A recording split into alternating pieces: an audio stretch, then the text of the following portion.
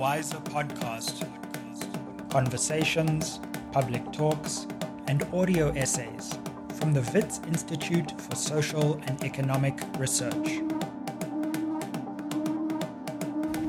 Hello, I'm Sizwe Mpofu-Walsh, and welcome to the Wiser podcast. Wiser collaborated with the Committee on Global Thought at Columbia University and Africana Studies at Barnard College in New York on a project on unsettlement. Unsettlement, as we explained in part 1 last week, was founded to address the predicament of those who are stranded in states of indefinite displacement, deferred arrival, and recurrent departure. People who live in places that lack infrastructures of permanence, but who must reside there for years, decades, and even generations. Unsettlement speaks to forms of life not always captured by the idea of migrancy and its associated assumption of transition. In part 2, launched today, we listened to a brief introductory clip by Sarah Nuttall, director of Wiser and co-convener of this collaboration, and then short interventions by Rosalind Morris, Johannes Machinya, Sarah Nuttall, and Achille Mbembe. Each speak in unique and very different registers to the terms of unsettlement today.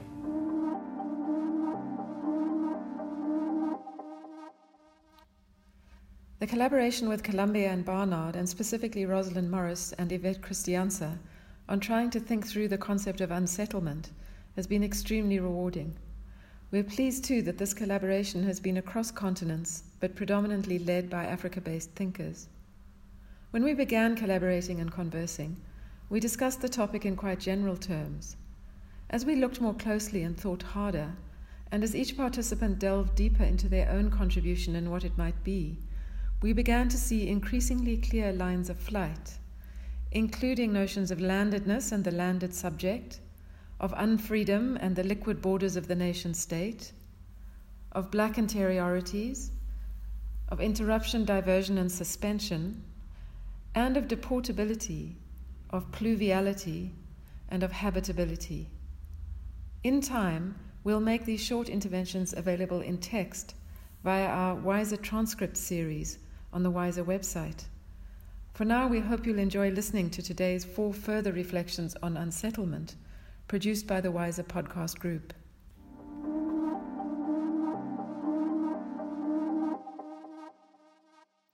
In our first gathering, I tried to elaborate a rationale for the concept of unsettlement by counterposing it to several other terms with which it is proximate. These terms tend to be structured as binary opposites, such as voluntary or economic migration versus forced migration, or civilizational settlement versus nomadic mobility. For this reason, I urged unsettlement is a conceptual and epistemological task and not merely an empirical phenomenon. It is also, as Sarah Nuttall remarked last time, a psychic state. I start from these assumptions. Last time, with respect to the doubled task of epistemological and geopolitical unsettlement, I used the example of a cross-border black township in South Africa, which, in the earlier period of the democratic transition, was subject to provincial redemarcation and transfer from Gauteng to Northwest Province. I noted that residents who were in some ways remaining in place, nonetheless were being threatened with transfer from one legal and political jurisdiction to another. This odd categorical move, a move at once immaterial and concrete, also threatened to sever the historically sedimented avenues for accessing power and authority via personal relations, and it was felt by many to be a form of eviction from a symbolic space of relative rank in the national hierarchy. The evidence of that downgrading, people told me, was to be seen in the fact that matriculation certificates would henceforth be issued by a largely rural provincial authority with no top-ranked educational institutions, rather than an urban industrial provincial one, which is also the locus for national intellectual capital. In an especially visceral idiom, made all the more powerful in a place of deep-level mining, where sinkholes and underground catastrophes lead to shifting earth, people spoke of the ground being pulled out from under them. Now, this fragment of a case study allows us to see how complex the notion of unsettlement is.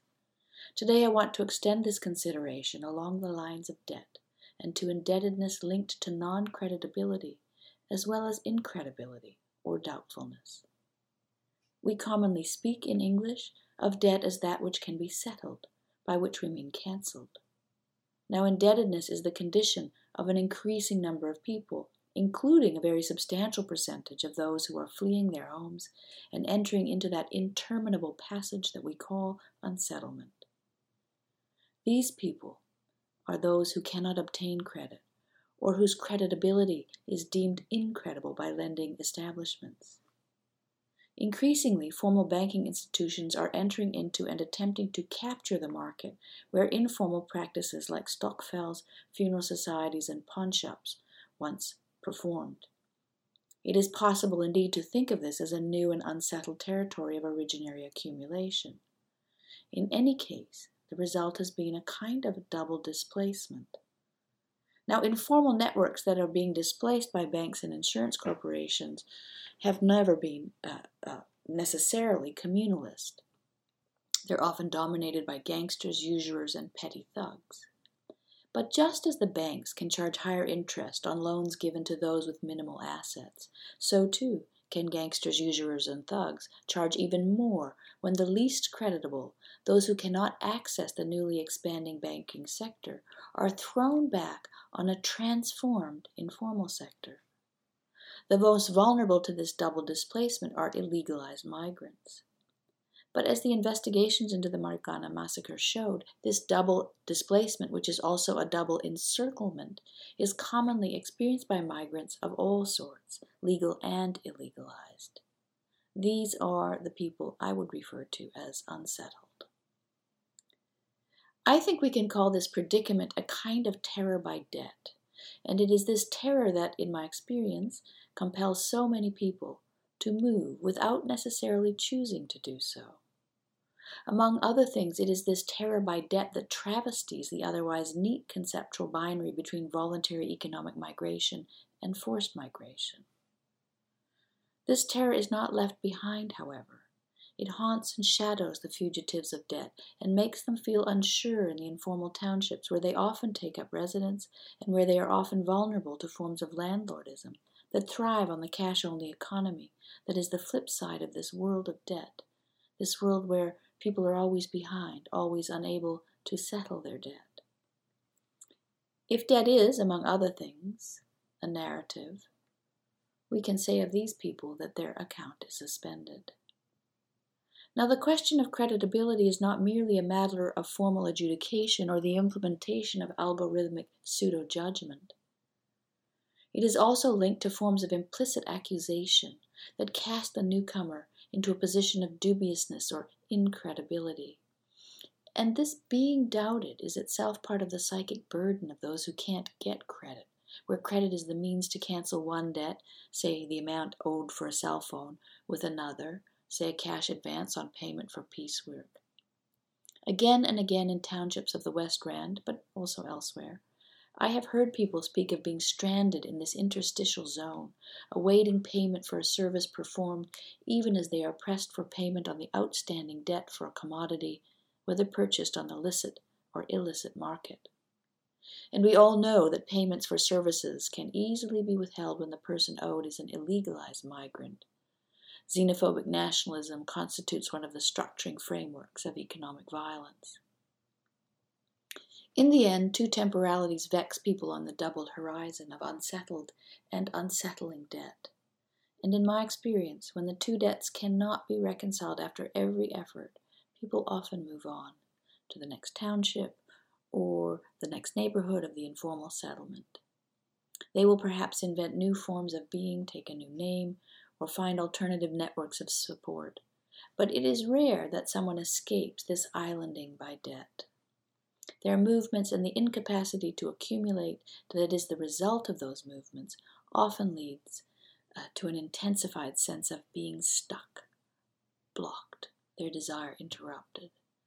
And this stuckness, this being blocked or interrupted, is the ironic flip side of unsettlement, which is anything but mobility. It is, of course, not possible here to do more than sketch a new question for our consideration, and so I'll stop there, but urge us to think the intimacy between debt and unsettlement as we move forward.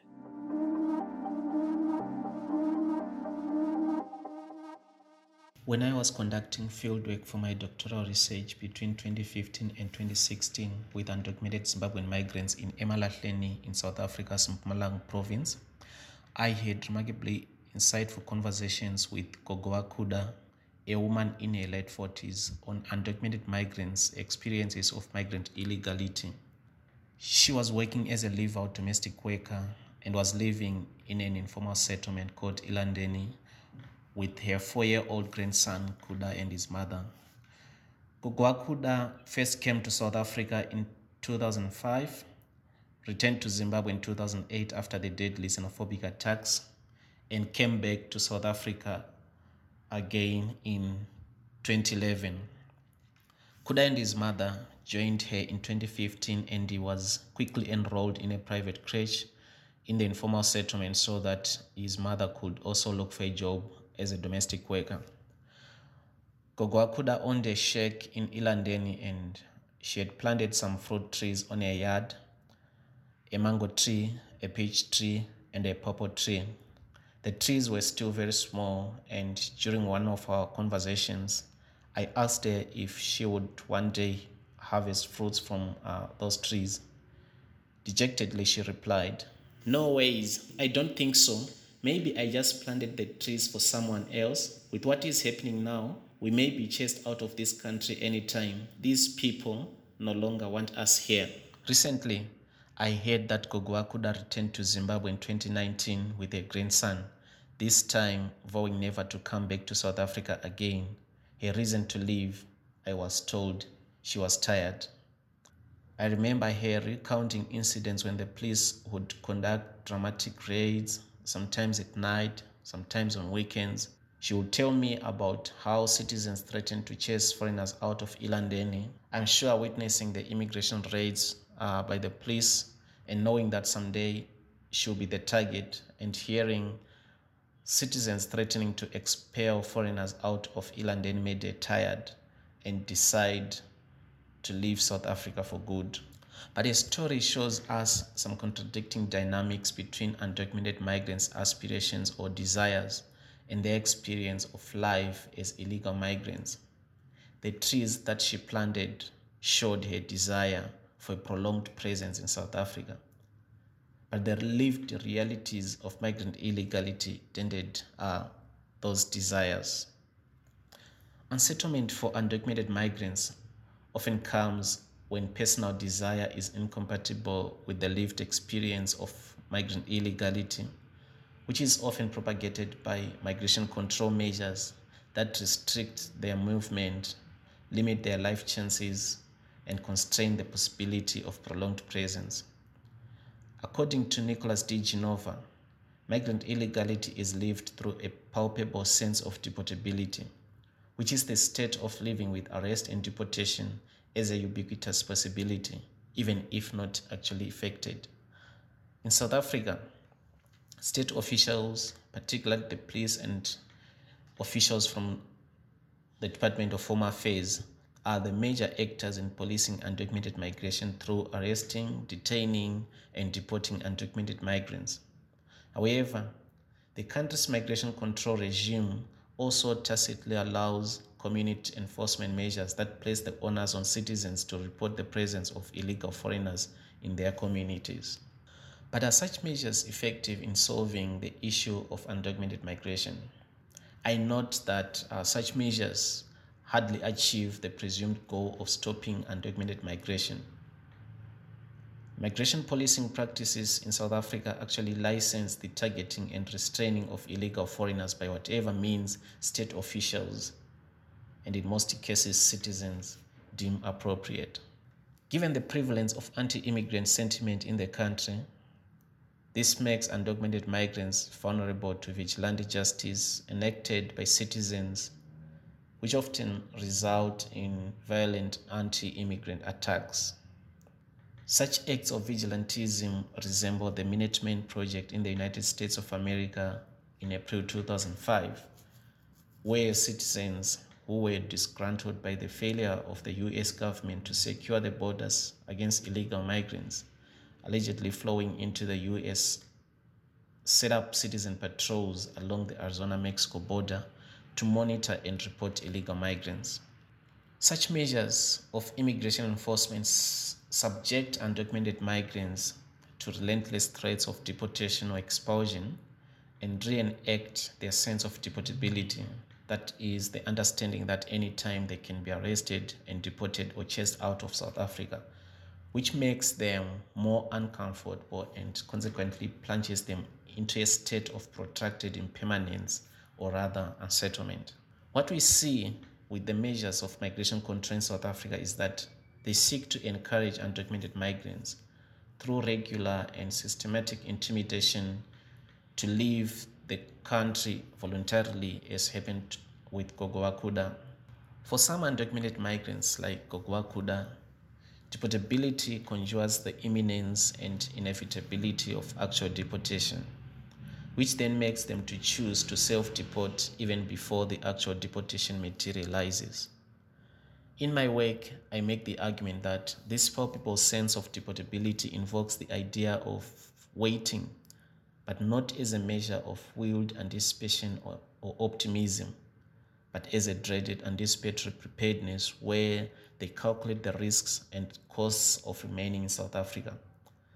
Only when such risks and costs reach a certain threshold beyond which they perceive life in South Africa is unbearable, that is when they would be prepared to leave. With fear and trepidation, the undocumented migrants wait for the possible materialization of their arrest and deportation, or rather expulsion if it is effected by citizens.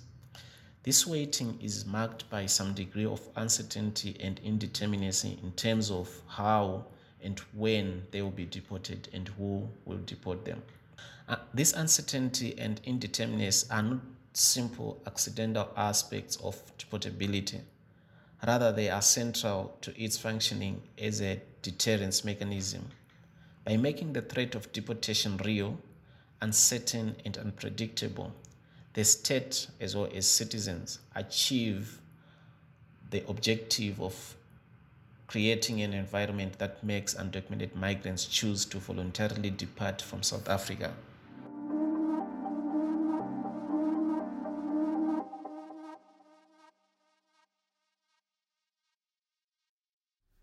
Recently I've been thinking and writing a lot about rain, or as I've called it, pluviality, a term referring to heavy rainfall and flooding drawn from the earth sciences.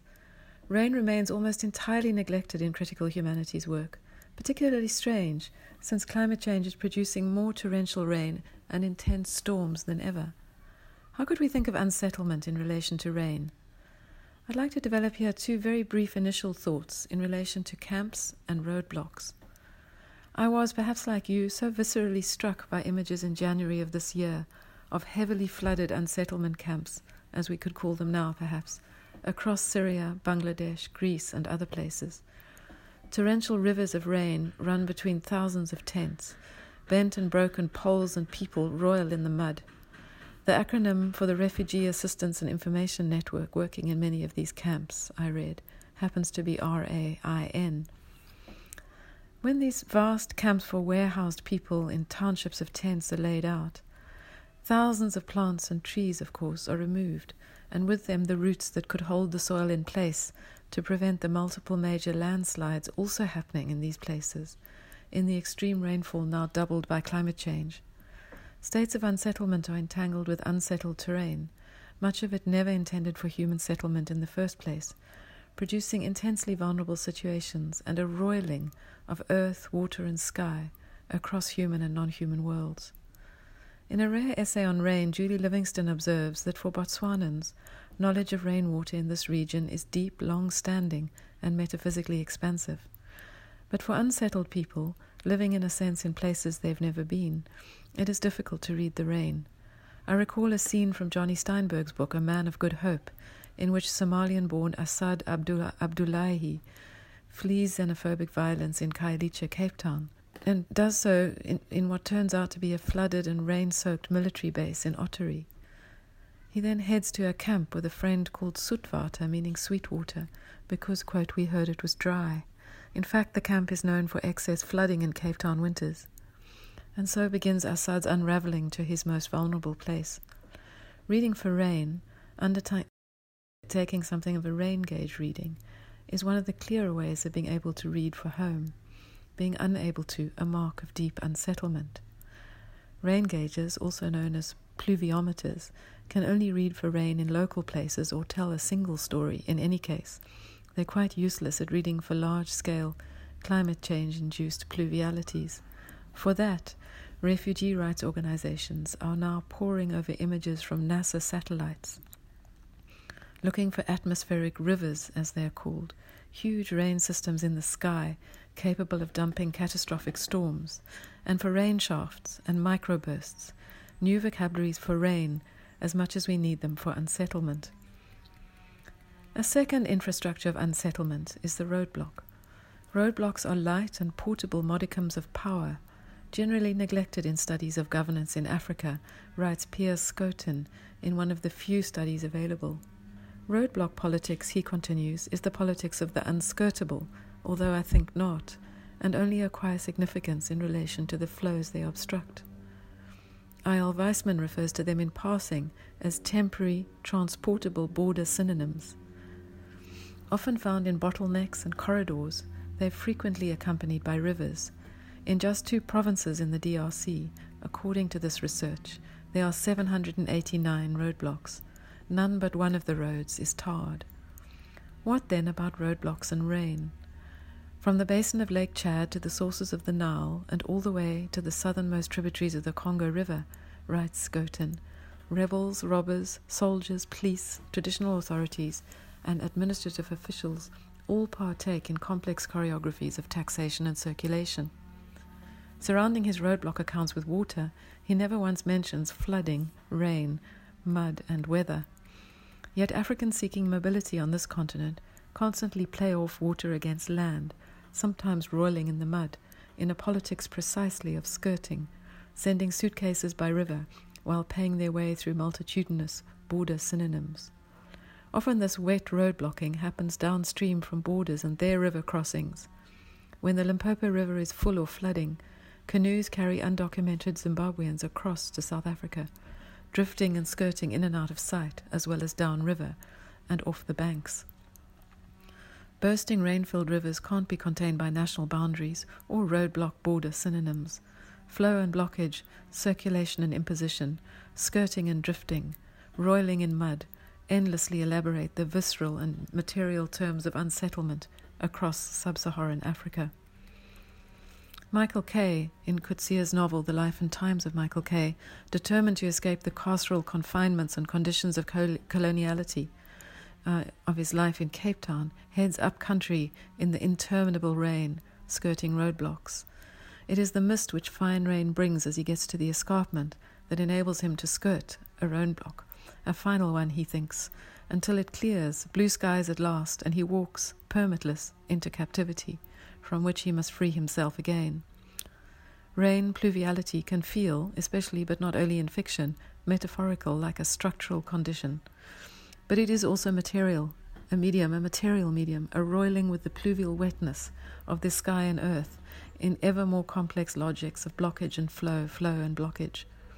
What, we might ask, are the changing states that upend the terms of unsettlement in these 21st century African conditions, and their micro-bursting, mini-entangled geographies of the political and the pluvial? Maybe in the last instance, we humans have reached a threshold boundary. What kind of boundary, if not one which reflects fundamental changes in the Earth system as such? Our capacity to hold the Earth on our shoulders, and reciprocally, the Earth's capacity to hold us on its shoulders, all of this is now at stake. The possibility that, if nothing is done, our planet might no longer be habitable in the near future represents for me the great unsettlement.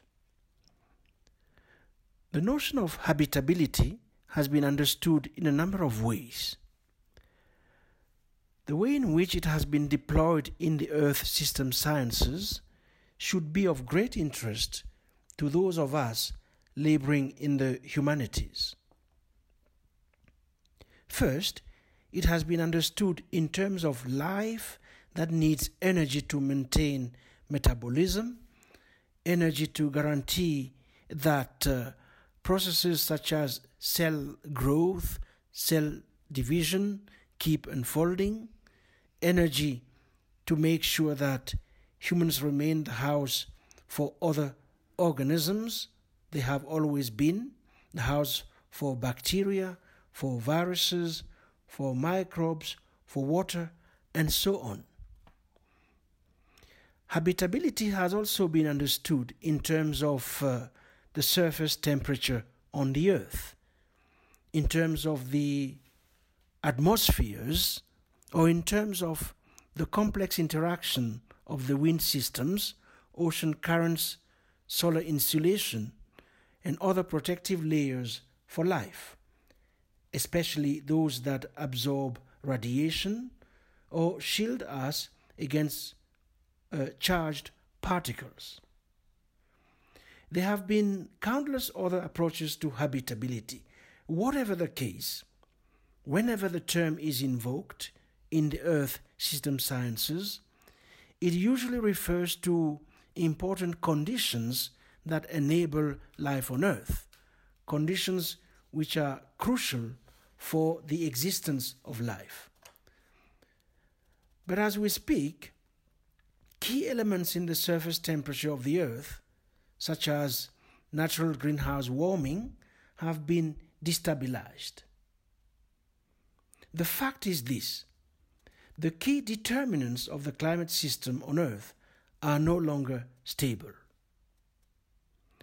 The whole point of ongoing debates on planetary habitability is that life evolves under favorable conditions. If life exists somewhere, it means that certain conditions have been met which are favorable to its existence and evolution. Where they are not maintained, unsettlement ensues. Habitability is therefore about the complex relationship between life and environment. It's about the equilibrium between our requirements and what the Earth can provide. If such equilibrium is ruptured, then limits are put to life. This is what is happening in many parts of the world, and this is the reason why many are forced into exodus. Life in many parts of our world is squeezed or is no longer evenly distributed. The question of the squeezing of life, of its uneven distribution on Earth, of why certain regions are better equipped to harbor it than others, these are political questions, questions of justice. In light of what I have just argued, unsettlement is but a consequence of these larger processes.